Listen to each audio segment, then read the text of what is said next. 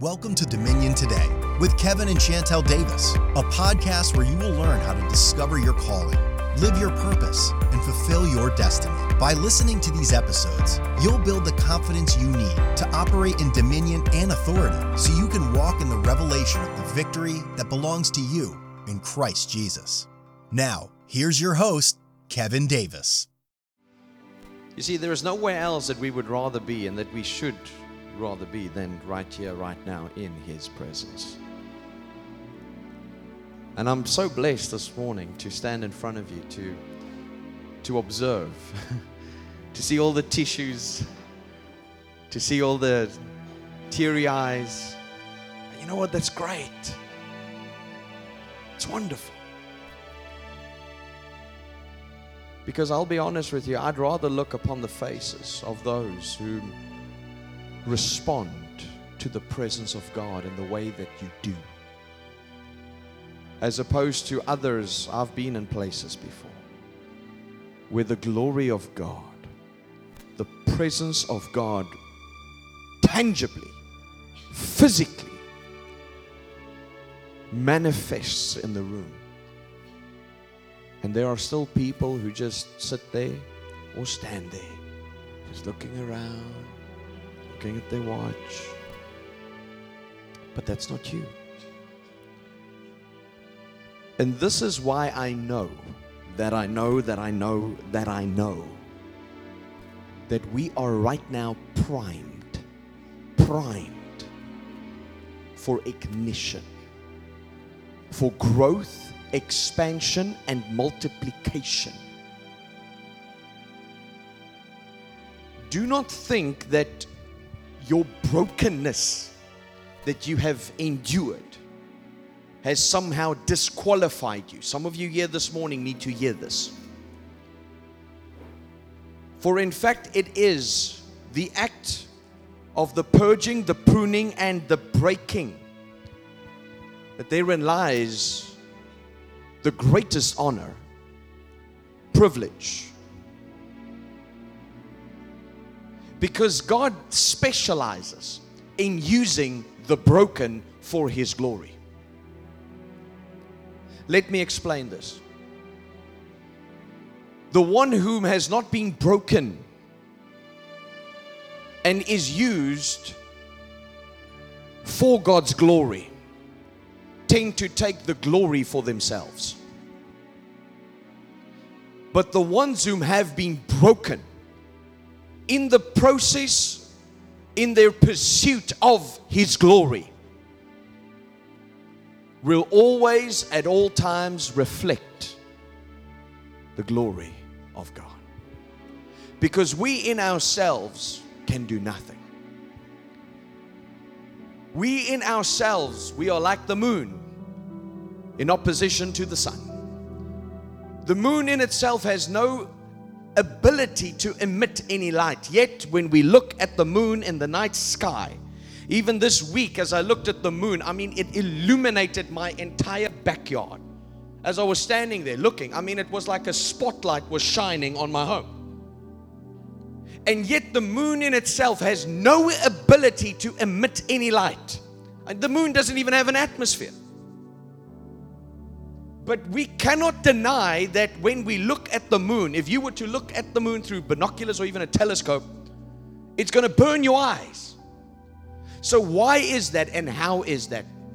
Scientifically, they will tell you that it is because the moon simply reflects the light of the sun. The S-U-N, sun. But in that lies a powerful illustration of what it means for us who are in Christ. We in ourselves cannot reflect, or we in ourselves cannot emit any glory. We in ourselves have no ability to shine bright. We have no inherent ability to do so. And yet there are those who shine their light so bright. Jesus said, we are a light to the world. Collectively, a city on a hill that cannot be hidden. How is that possible? It is because there are those whom have applied themselves to the process of renewing their minds. And as a result, it leads to a life where every single aspect of our being is transformed into His image after His likeness. This is why it is our greatest calling to be conformed to the image of His Son, Jesus Christ. And as a result, we reflect Him, Jesus, as the sole expression of the glory of God. And so that brings me to, in essence, the introduction for today's message, which is going to deal with the glory of God. And in essence, any kind of introduction on a human or language level would fall short. And this is why the Lord, even now, moments ago, Himself introduced His glory. Because how do you truly take what it is we just experienced? You know what you felt. You know what moved you to either the point of tears or going all the way and beginning to cry. Why? There is no natural reason to be in this facility this morning and to be driven to tears. It is because when the Lord invades the space and when His presence is made manifest, because there are those in this place who are hungry and thirsty for more of Him. There are those whom cry out to Him, and as a result, the Lord responds to our heart's cry. And He comes where He is welcomed. He comes where He is longed for, where there is a longing for Him and for more of Him. And so He comes and He manifests His glory, His presence, and He fills the room with what we can refer to as His aroma, His sweet-smelling fragrance, with His presence, with who He is. And it is in that place, and even now, in this atmosphere, which is the atmosphere of heaven. Sometimes people ask me this question, Pastor Kevin,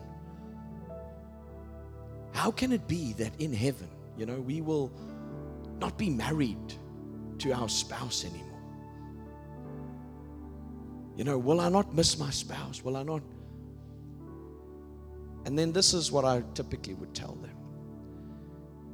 Is, have you ever experienced and felt a love that is so deep, that is so moving, that is so unconditional? I can illustrate it this way.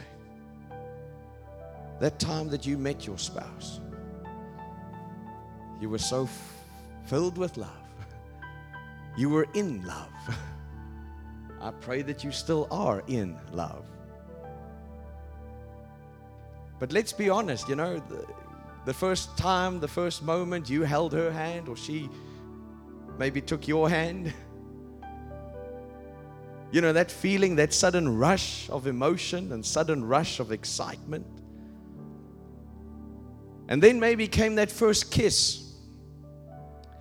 And literally, as some people would testify, the earth stood still.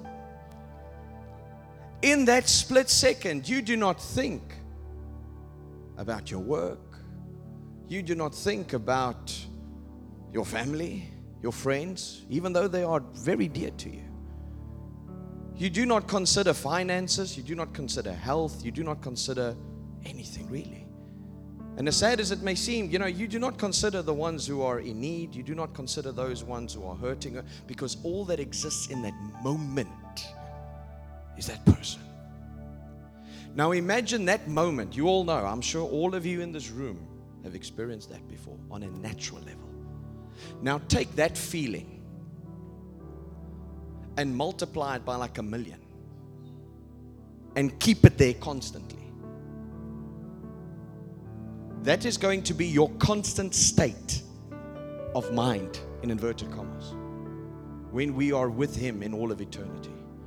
The angels who encircle the throne say, "Holy, holy, holy," and they've done so for who knows how long. The word holy means different, set apart. Every time they encircle the throne of God, something different about the nature, the attributes, the character of God is revealed to them. You'll never get enough of Him. There's never going to be an off day. There's never going to be a time where you're going to enter into the presence of God and think to yourself, oh, you know, it's this again. I'm telling you, no eye has seen, no ear has heard, nor has it entered into the heart of man what God has prepared for those who love Him. And we are going to be with Him in all of eternity, in the fullness of His presence, where there is not going to be the ability of interference by any demonic activity or agenda or wicked individuals or anything else. There is only going to be the fullness of His glory. So some define or try to define the glory of God as the infinite beauty and greatness of His manifold perfections. God is absolutely perfect. Others might say, well, the glory of God is God's holiness on display. Remember, I shared with you this analogy before, and for those who might have never heard it, let me just quickly share this again. An eagle in the nest, that you can just see the head sticking out. If you take a photo of that. If you go to America and you are lucky enough to see a bald eagle, even in the nest, you are a lucky individual. And you would be able to take that photo, you would be able to look at this bald eagle, and that is still a bald eagle, although it is in the nest. However, if you were to walk in one of these nature reserves, let's say in America, and this eagle flies out of the nest and flies like right over your head, and all of a sudden opens those wings and soars right above you, everyone would look at that eagle and say, behold the eagle in all his glory. And this is what it means when we are talking about the fullness of His glory. This is what it means when we talk about Him being perfect and Him displaying His absolute perfection to us. If this is something that blows your mind, it is supposed to, because we cannot put God within our limits of our mind. If that was possible, to wrap our little brain around God, He would not be God. And this is why I am perfectly okay, even as a theologian, someone who has studied, and I've studied for a long time, and I obtained my doctorate many years ago, and I'm still learning, still studying. But you know what? I am content in saying, when it comes to certain things and certain doctrines where I might not fully understand, nor does any other person for that matter, we can merely speculate. But I'm content in saying I do not know and I do not yet see the full picture. I'm content in that. Even Paul said, you know what, for right now we simply look into a dim mirror. We do not yet have, in essence, the fullness of the picture. Paul even said we prophesy in part. So there are certain things that speaks of the fullness of Him, and we cannot even get the basics into the limitations of our minds. Some might even say it is the physical expression of God's holiness. Quite simply put, as I typically say, and even said a few times already this morning, that the glory of God is the atmosphere of heaven. That is, for me, the easiest way to describe it. It is the atmosphere of heaven. This is what it feels like, to a very limited degree, of what we can humanly experience, of what heaven is like. It is the atmosphere of heaven. And so when the glory of God comes, understand in His presence there is fullness of joy. So do not be surprised when people just begin to become joyous in His presence. No one touches them, no one speaks to them, no, they just begin to erupt in joy. And there's nothing wrong with that. There might be others who might be sitting here right now, and as we are in the presence of God, the atmosphere of heaven, the glory of God. And you know what? There is no sickness and disease in His presence. There is no poverty and lack in His presence. And so this is why, being in this atmosphere, you can literally be sitting right here without a hand being laid upon you, and God Himself goes to work. God Himself replaces that non-functioning organ and does a creative miracle in your body and replaces that organ, fashions a new organ for you, fashions that new liver for you, fashions that new kidney for you, fashions that new heart for you, takes out the cancerous tumor by the root, and it is dissolved completely in totality because of simply being in His presence. But you see, religion and tradition, even among, well, especially among the Pentecostals, where we have been led to believe that we must wait for the man of God to lay hands on us. That is what it means to operate in the anointing. Now, there would be times when I would simply lay my hands on you when I can already see God is at work within you. The Lord is already busy doing a work. But then there are those who do not believe that God is able to touch them right there where they are, because the eyes are so fixed on the man of God and not the God of the man. Do not fall into the trap of religion and tradition, into thinking that I must wait for the man of God to move and miss the move of the Holy Spirit. Make sure. Some Christians also erroneously think that the glory of God is somehow reserved for only a few hours on a Sunday morning, or maybe a few hours on a Sunday evening, or somehow limited to a certain conference when you have a glory conference, or when you title it according to the glory of God or the theme of the glory of God. But that's not true. Jeremiah 29:13 says this. God says this. He says, "You will seek me and find me when you seek me with all your heart." You will seek me and you will find me. But there is once again a condition, and it has to do with when you seek me with all your heart, not part of your heart. As human beings, we love to compartmentalize, where God has a compartment or occupies a piece of your life. There might be Christians who might even say, you know what, God is prominent in my life. But God is not looking for prominence. He is looking for preeminence. There's a difference. Being prominent is taking up a lot of space, a lot of time, a lot of devotion. Preeminence means putting God first. You see, if we do not put Him first, it doesn't matter what we put second.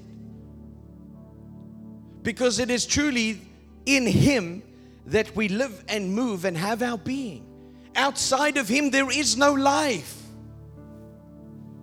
That's what we have to settle within ourselves, is that outside of Him, we are nothing. Outside of Him, there is no life. There is death. There is decay. There is destruction. Jesus said in John 10:10, the enemy comes in order to steal, kill, and destroy. But I have come so that you may have life, have it to the full until it overflows. He speaks of abundant life right here on earth. That is your portion to all of us who are in Christ. That's our portion. And so I want to share this story with you. And it's from 1 Samuel chapter 5. 1 Samuel chapter 5. And it's the story of the Ark of the Covenant that was being transported, and then something happened on the road. But quickly, just with regards to the Ark of the Covenant, for those of you who might not know or might have forgotten, it's been some time since Sunday school many years ago. The Ark of the Covenant was a vessel that was synonymous with the glory of God. It was a symbol of His presence and His glory upon the earth. What it was simply a wooden box. It was a wooden box made of acacia wood, but it was overlaid with pure gold. You would have seen it in pictures, in various movies, documentaries, and there were these angels that were seated, they were fixed upon the lid of this incredible vessel. And God made certain statements pertaining to the storage of this vessel, as well as the transportation of this vessel. And so in 1 Samuel chapter 5, verses 1 to 4, we read about a time when the Philistines had captured the ark. I want to start with this. 1 Samuel chapter 5, verse 1 to 4. Listen to this. This is when the Ark of the Covenant fell into the hands of the enemy, the Philistines. After the Philistines had captured the Ark of God, they took it from Ebenezer to Ashdod. Then they carried the Ark into Dagon's temple. That is a false god. So they took the Ark of the Covenant and placed the Ark of the Covenant, that is a symbol of God's presence and His glory. And they took this divine godly vessel and they placed this vessel inside of a false god's temple.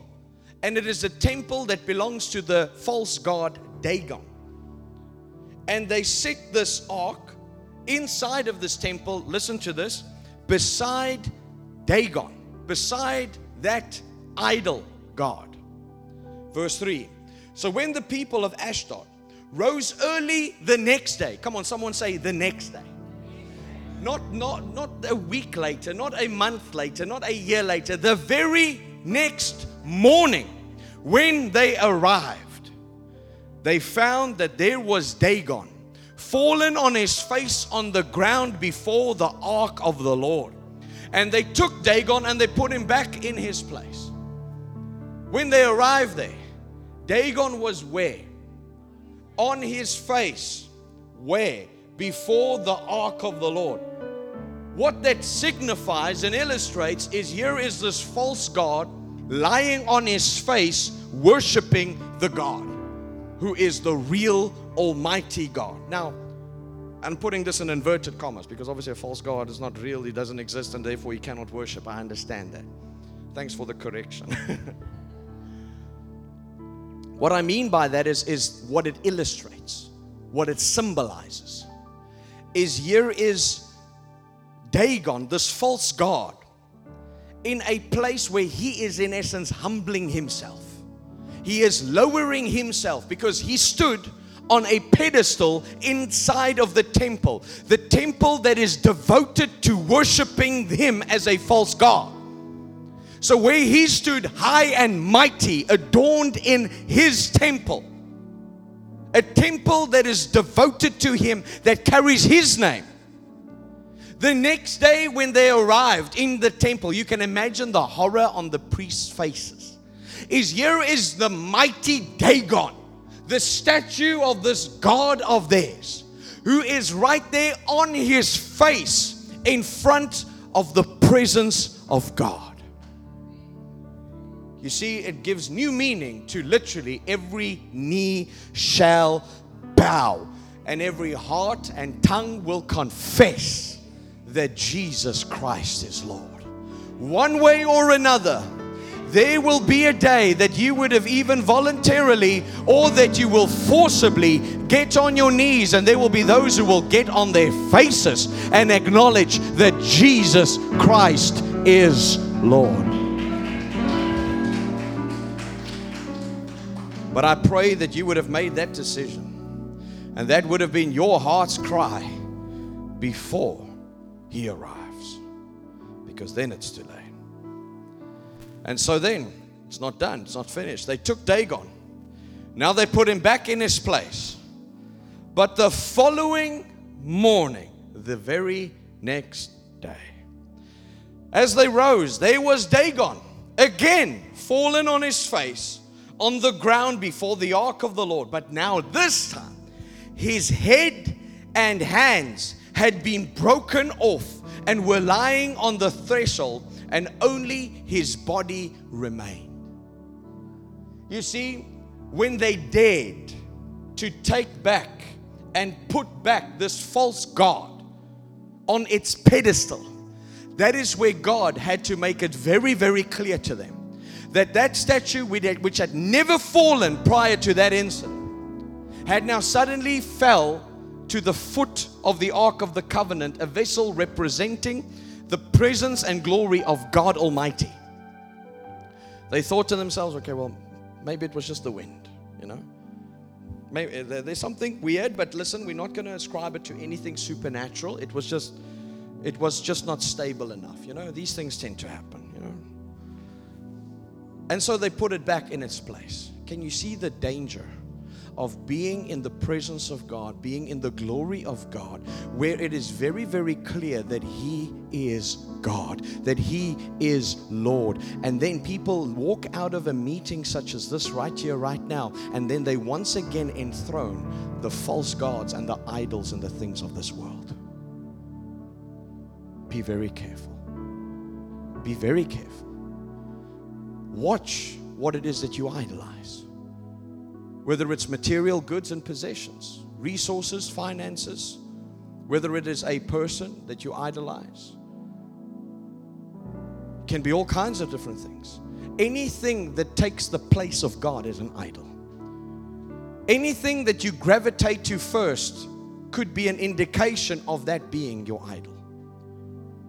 When you face trouble, if there's a person that you phone first, that person's become an idol. You are putting that person in the position of God, and you are circumnavigating the proper process and protocol in which to take. Where you should first and foremost run to God, you run to someone else instead. I'm not saying despise wisdom that comes from wise men and women or people that you confide in, people who you trust, but make sure that when something happens, that your heart moves in the direction of God first and foremost. That when you face a situation, it's not gravitating towards the bank first, not gravitating towards something or someone first, but that in all things He might have preeminence. And so what happened is Dagon then fell the second time, the next morning. But only this time his head was severed. His arms were severed. And it just illustrates the way in which God deals with anything that is false, anything that is opposite to what He stands for in His presence. And so this is why we have many times in the presence of God, we have demons that just begin to spontaneously just begin to manifest because of His presence. Because ungodliness, sinfulness, unrighteousness, wickedness, call it what you want, cannot sustain itself, cannot function in the presence of God who is absolutely holy. It's impossible. And so this is why they manifest. Isaiah 59 verse 19 says this in the New King James Version of the Bible. It says, "So shall they fear the name of the Lord from the west, and His glory from the rising of the sun, that when the enemy comes in like a flood, the Spirit of the Lord will lift up a standard against him." Now, what is so powerful, and I have an entire teaching on this that I would not have the time to go into today, but let me just simply say this, that the original Word of God did not contain any form of punctuation. So they are not commas, they are not full stops, They're not semicolons. Also, chapters and verses is simply what we as man created in order to navigate the Word of God more easily. The original text did not have those things, okay?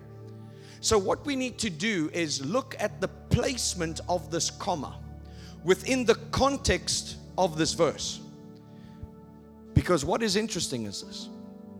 When you consider the latter part of that verse, where God says this, when the enemy comes in like a flood, the Spirit of the Lord will lift up a standard against him. What does those words mean? Lift up a standard. I mean, what does that mean? You see, we do not speak like that anymore.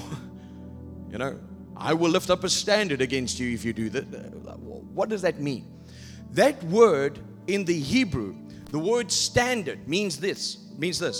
To fly into fight. To move with a sweeping motion. That speaks of flight. It's like my children many years ago. I remember they watched Alvin and the Chipmunks. And they have this thing where they call it the flying squirrel attack. Have you ever seen that? Where, you know, you just open the closet and then the squirrel just jumps at you. That is called a flying squirrel attack. That is to move in flight against someone. That is possibly the best illustration I can give you. And so in the entirety of that context, this is what I do not appreciate with the mindset of many Christians, even when it comes to, you know, translations of the Word of God, is where they are biased and they are governed by their mindset or their religious framework of the past. Because there is this notion that somehow, you know what, the enemy always has the upper hand. Why is that? Even after the finished work of the cross, that we still believe that the devil has the ultimate power. As though there was not a cross on Calvary, as though there was not an innocent man who bled out and died that day, who was buried and 3 days later rose in victory. For us to subscribe to a defeated mindset that the devil is still all powerful, it is to crucify Jesus again at best, or even at worst, to totally and utterly nullify the cross, is to look upon the one whom was pierced and say, Jesus, this was not enough. Because that's ultimately what we communicate. Where we read a portion of scripture like this and we want to sort of put the focus on the enemy. You know what? When the enemy comes in like a flood. No. Who is the one who comes in like a flood? It is God. When the enemy comes, God will move in a swift act. He will fly into fight against the enemy. He will come like a raging tsunami against the enemy. And that is what is meant by His standard. That is the standard in which He deals with anything and anyone that opposes Him, or any single one of you whom God has anointed, appointed in this hour. Come on, if you are of those who believe that, come on, let your shout be the loudest in Jesus' name. Hallelujah. The devil is a defeated foe, and you have to remind him. Jesus said in Luke 10 and Matthew 10, Jesus said, all authority I give you over all the power of the enemy. That nothing in no way will harm you. Nothing. That doesn't mean that you just sort of, I know the battle has been won, praise the Lord, and you just go into, I'm just going to let it idle. No. You fight. You stand up. Because the only reason why the enemy is allowed to run rampant in the world is because Christians simply look on and shout from the sideline, or even worse, whisper from the sideline, well, devil, you actually defeat. But there he's going to go, and there he's going to cause devastation and chaos. The devil is not intimidated by you sitting on the sideline whispering to your friend, I see him running, but he's actually defeated. Then why don't you go and stop him? Why don't you go in the spirit of David and go and confront him? This is where people get it wrong. Because you stand up for what is right. And then these Christians, Pastor Kevin, just enter into the peace of God. God has already given you the victory. Praise Him. Yes, I know. I know. But this is why it is so important for every single one of us to stand up, to rise up against the enemy, knowing that, to make it very clear, and to reinforce the standard that God has set against the enemy. You know, even this whole week, this has been the craziest week probably in the entirety of me being in the ministry. The reason I say that is this week, what is now probably the last 10 days, I noticed on my social media, for example, that there was just incredible growth that was starting to take place. I mean, every single post that I put out, there was hundreds of interactions. And obviously, you can see on social media, every single post with the hundreds of interactions, hundreds of comments, that it has the reach of thousands of people. So although there might be only 500 likes, let's say, you look at the statistics and you would see that, you know, that post alone reached 15,000 people. The statistics and analytics are there in the back end that I can see as an admin of that page. And it was soaring. It was just beginning to escalate. It was beginning to take off. Both mine, Pastor Chantel's, as well as the one that we use obviously for us as a ministry, Dominion Church. But mine in particular was starting to really escalate. I mean, there were 2 posts that were that saw engagement and reach of people over 50,000 strong. One post reaching over 50, 60,000 people. That's not paid advertising. That's not boosts. That's not sponsorship. That is just organic reach. And even this last week, you know, I connected with some of the, you know, it's always a humbling experience to get messages from people whom I respect and look up to. I'm talking about individuals across the world. You will know them if I say their names. Getting messages from them in support. You know, hearing from them, and I'm like, I'm humbled. And then even, you know, to see some of them follow my page, and I'm like, wow, this can only be God. And then to see how it just is beginning to soar, and then all of a sudden, one morning, just waking up and seeing, you know what, put out the post as I would normally do. And all of a sudden, you know, after 2 hours, there's 5 likes. Unheard of, uncanny, uncharacteristic to the page that I have. And that which was busy happening. And then I noticed the same thing on Pastor Chantel's page, on Dominion Church, but worse so on mine. So then I started to just test what was busy happening. So I just put out another thing. And I know what things typically have more engagement versus others. So I did things that actually would really spark a lot of engagement.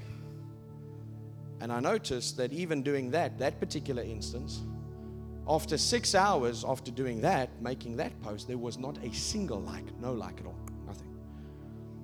And then I noticed that there was activity happening on the back end because I received a notification that there was someone who flagged one of my posts as being inappropriate. But then when I looked at the back end, it clearly stated that there were no violations. So in other words, what possibly happened is someone somewhere or people somewhere decided to get together and maliciously attack these pages to report it, to cancel myself and Pastor Chantel and us as a church, to deplatform us, in essence taking away our ability to speak and to reach the many people that we obviously have been reaching. And as I was seeing this, where literally it went from tens of thousands of people being reached per post to all of a sudden just nothing. I'm talking 300, 400 versus 15,000, 20,000, 30,000 per post. Unheard of, uncanny. And then I got a phone call from my hosting provider where we have our web server, and they showed me the web logs, how there were brute force attacks attempted against my website, our ministry website, people trying to get access to the page or to our server, trying to come in. And we find basically they tried to brute force their way to the front door, if I can illustrate it that way. And then when they found that that's very secure, as you can imagine, it's the front door. What they then tried is they tried what we can refer to, just very simply put, as backdoor entry. So what they tried, because it's like, you know, sometimes you go to a house and the front door is locked, you know, there's all kinds of chains and all kinds of beams and everything on the front door, but then you just walk around, you find the kitchen door is open. It's not even, the door's not even closed. The door's even open. So they tried backdoor access, and when they couldn't get that, they were trying basically side entrance access. So they're trying to break into the windows. And we've got every single one of the subdirectories, everything of the places where they were trying to get in, yet it is secure and they were unable to do so. I also have their IP addresses, and I can see where it originated from, if it obviously is not that it was through a VPN that they had tried to obviously orchestrate these attacks. Looking at the kind of attacks that was orchestrated against us, we are not dealing with a sophisticated group of people. Okay, in other words, people that would understand how to properly do that. So I would assume the IP addresses that I have, because it is South African, that these are the IP addresses of the actual individuals who are behind this. So it goes without saying that there are people out there who do not like us, and I'm okay with that. But you see, when it gets to a point where they are beginning to hinder our ability to preach the gospel. Now people get upset. Oh, Pastor Kevin, it's just Facebook, it's just Instagram, it's real life that matters. Hello, there are people nowadays, the young people, Generation Z, Gen Z, young people, if you're below the age of like 25, okay, they are individuals who refer to themselves as digital nomads. We are dealing with a generation where every single thing of your life has been documented, because your mother already put up pictures of when she was still pregnant with you. When you came into this world, it was announced on social media. Your entire development and going through all of the growth stages, your first tooth that was lost is on digital media. Your first day of school is recorded for all of life, for everyone to see, for all of these big companies to know about you. Every experience that you've ever had, every person you've ever dated, Facebook knows. Social media knows about. Every person you've broken up with, every photo you've put up, every photo you've deleted, every place you've gone to, every place all of that is recorded. And so we are dealing with individuals who no longer go to the library. We are dealing with individuals who hardly even you will find them in the street to go and engage with them and preach the gospel to them, because they are almost exclusively on their phone. And so this is why it's not about, well, Pastor Kevin, you're just afraid of being canceled and deep. No. Your limited mind, you cannot even understand what we're talking about. Because you're still living like it's 1965. It's not. It's not. And this is the issue. Where it can be because of only a few people who begin to report pages. And they reported us again yesterday. Last night, here it is. What breaks my heart is here is a moment where Chantel is doing something, stepping out of the boat. And then only again for certain things to be flagged. And everyone who sends her messages of encouragement, she was not allowed to comment on posts, because that ability was taken away by the social media platform. We took the screenshots, we've got everything, where it says that because of continuous violations, her ability to comment on posts has been taken away for an undisclosed time. Now, there was an option to disagree, to lodge in essence what would you call it? A dispute. Thank you so much. And we did that. And then I logged onto my personal profile. I don't even use that anymore. The one where you can add me as friend, opposed to the one that you can just click like or follow. The page versus a profile. And so I go onto my profile yesterday because I wanted to share some of the things to my profile for whoever is still there, following me there. As I switched to that profile, due to constant violations or continuous violations, I was able to comment, but my ability to interact, to like, to show a heart to that was taken away. And it still is now. And so this is where individuals do not have the guts. I want to say something else. But they do not have the guts to come and approach me physically. But this is where they can be these absolute cowards behind their little mouse, behind their little computer, where they see something is busy happening and they want to come against the man and woman of God who is anointed and appointed in this hour to do what God has given. And the only reason I say that, and I say that with absolute humility and fear and trembling, because I understand that I'm not here for myself. I am here on a divine mandate. I have given up everything to be here for this time, for this season, and for this mandate, for this vision with every single one of you. And the one thing I just want to say, since we're talking about the glory of God, and everyone's still saying, you know what, we should go back to the book of Acts. Yes, we should, most definitely. But you see, people want the power of the book of Acts. But are you ready for the consequences of the book of Acts? Ananias and Sapphira lie about their giving. And Peter says, how dare you lie in the presence of God? Poof, dead. Here comes Sapphira. Is this all that you vowed to give? Yes, of course. And then he says, listen, there they are, carrying away your husband. That's what's going to happen to you. Poof, dead. Acts 13. Paul is trying to preach the gospel.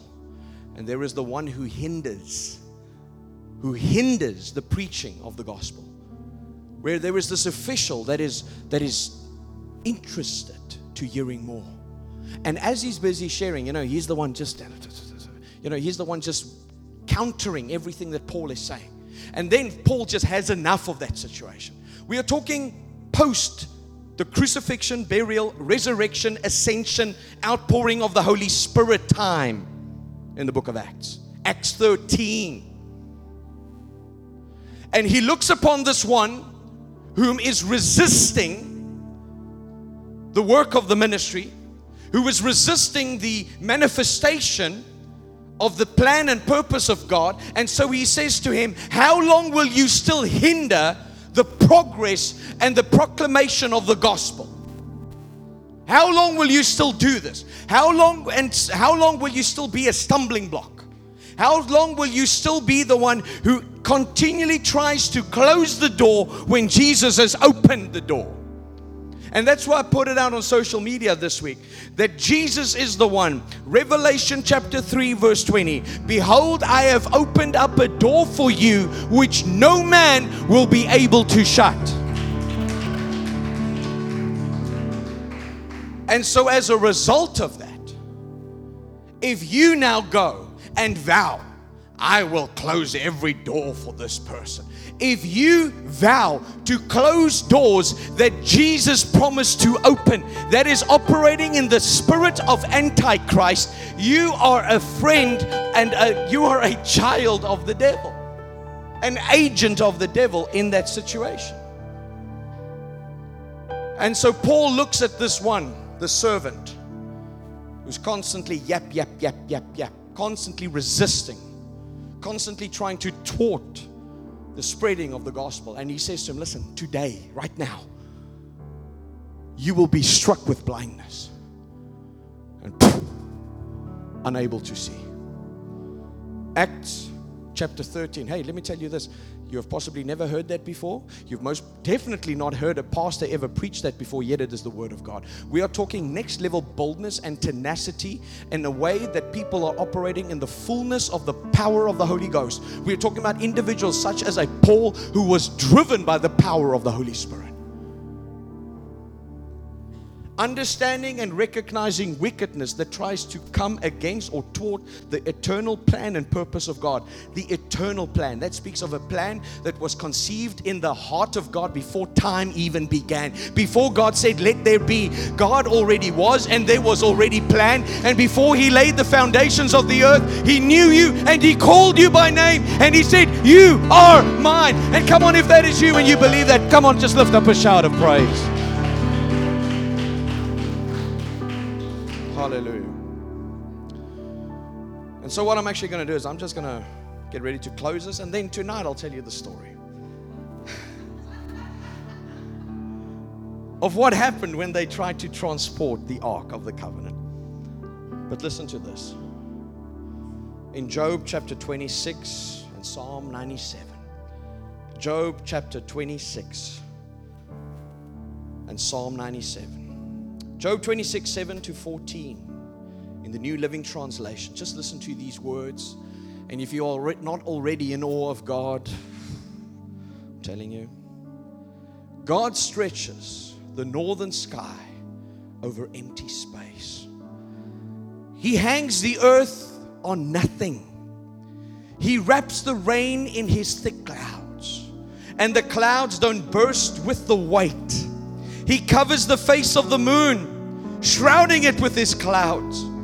He created the horizon when He separated the waters. He set the boundary between day and night. The foundations of heaven tremble. They shudder at His rebuke. And by His power, the sea grew calm. By His skill, He crushed the great sea monster. His Spirit made the heavens beautiful, and His power pierced the gliding serpent. These are just the beginning of all that He does. Merely a whisper of His power. Who then can comprehend the thunder of His power? The Lord reigns.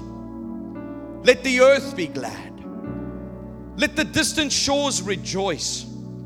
Clouds and thick darkness surround Him. Righteousness and justice are the foundation of His throne. Fire goes before Him, and He consumes His foes on every side. His lightning lights up the world. The earth sees and trembles. The mountains melt like wax before the Lord. Before the Lord of all the earth, the heavens proclaim His righteousness, and all peoples see His glory. I want to end with these questions. That if this same God who created the heaven and the earth, if He is the same God who created the heaven and the earth, why do you still believe that God somehow cannot provide for your food, for your drink, for your accommodation, and your transport? That if He truly is the God who created heaven and earth, then why do you still believe that God cannot somehow create for you a brand new organ in your body? That if He truly is the God who created the heavens and the earth, then why do you still believe that God is not able to do exceedingly, abundantly, and above all that you could wish for, ask for, even begin to imagine, as a result of His power that is at work within you? The disciples encountered a man who was begging for Jesus to help him. And so they looked upon this man with pity, yet a question mark over why he was in that condition or predicament to begin with. For they asked Jesus, was it because of his sin? Or perhaps was it because of his parents' sin that he was afflicted in his body the way that he was? And so Jesus uttered these words. He said, no, it's not because of his sin. In fact, it's not even because of his parents' sin or anyone else's sin, but it is for the glory of God to be made manifest. And so you might be facing a particular situation. You might have gone through something, and you might say, Lord, what is the purpose in all of this? Lord, I've been applying the principles in your word, and yet I'm seeing this, I'm seeing that. It is anti-Bible, it is anti-covenant. This is not the way it should be. And yet the Lord gives us a reason to hope and to cling on to hope, even in the face of no hope at all. Is that when we are faithful, and as long as we remain faithful, being faithful in every area of our lives, pursuing Him, studying His Word, meditating on His Word, praying, meeting Him in the secret place, sowing seed, being faithful with our tithe. All of these things that we do and that we should do. And when we remain faithful in every area of our lives, fully obeying the voice of the Lord our God, did Jesus not say to Martha that day that if only you will believe, you will see the glory of God? Because that day, Mary and Martha wanted Jesus to arrive a few days early. But then it would have just been a healing. But what the power of God was about to do was not just going to heal. That day was not going to be marked by a supernatural healing, but a supernatural resurrection. And so even in the face of all hope that has been lost from a natural point of view, cling on to hope. Hold on to Him. Remain steadfast in your faith. Stand firm in your faith.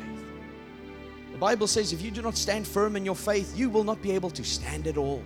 Because in the end, without faith, what is there?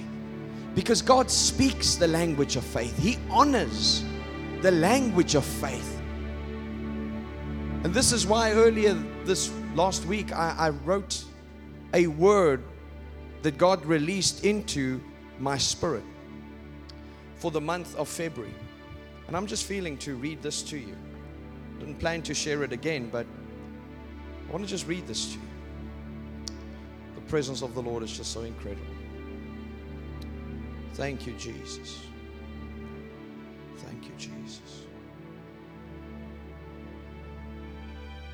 Right there where you are, you can just close your eyes.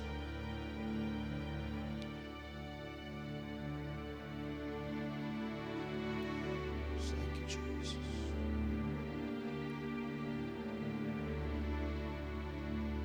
I wrote 5 days ago, 30th of January, that this last week I continually heard the Lord say, watch the month of February.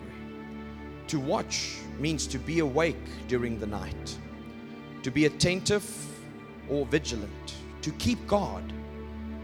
However, it can also mean to be expectant. 3 things the Lord is saying about February. Number 1, February will be a month of awakening. Believers will again develop a deep hunger for God. How we have seen this. They will spend more time in the secret place than they have ever before. And that will be their strength. It is going to be a month marked by consecration and preparation for the manifestation of what is yet to come. The second thing is February will be a month marked by tremendous contending in the Spirit. I had to change these words because of Facebook not liking the word warring in the Spirit. But then, as it was in the days of Daniel, where a 21-day fight, a war, was going on in the heavenlies over destiny. The enemy is plotting against your destiny. This is not the time for passivity, but for boldness in faith and in action. This month has the potential to set you up for the rest of your life. It will be a month where God will rise against everything that has brought frustration and delay and establish you in your calling, purpose, and destiny. Finally, the third thing, February will be a month where the tables will be turned on the enemy. It will be a month marked by sudden reversal. The unrighteous, along with their schemes and tricks and snares, will be exposed as they fall into their own traps.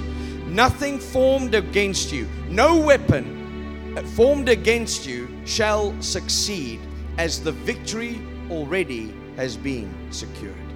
So watch, be vigilant, and walk in wisdom. Stand your ground, remaining fully persuaded that God is able to do just as He has promised. Be expectant for opportunities, breakthrough, and victory in areas, listen to this, that have been watered by your tears for many years. Watch the month of February.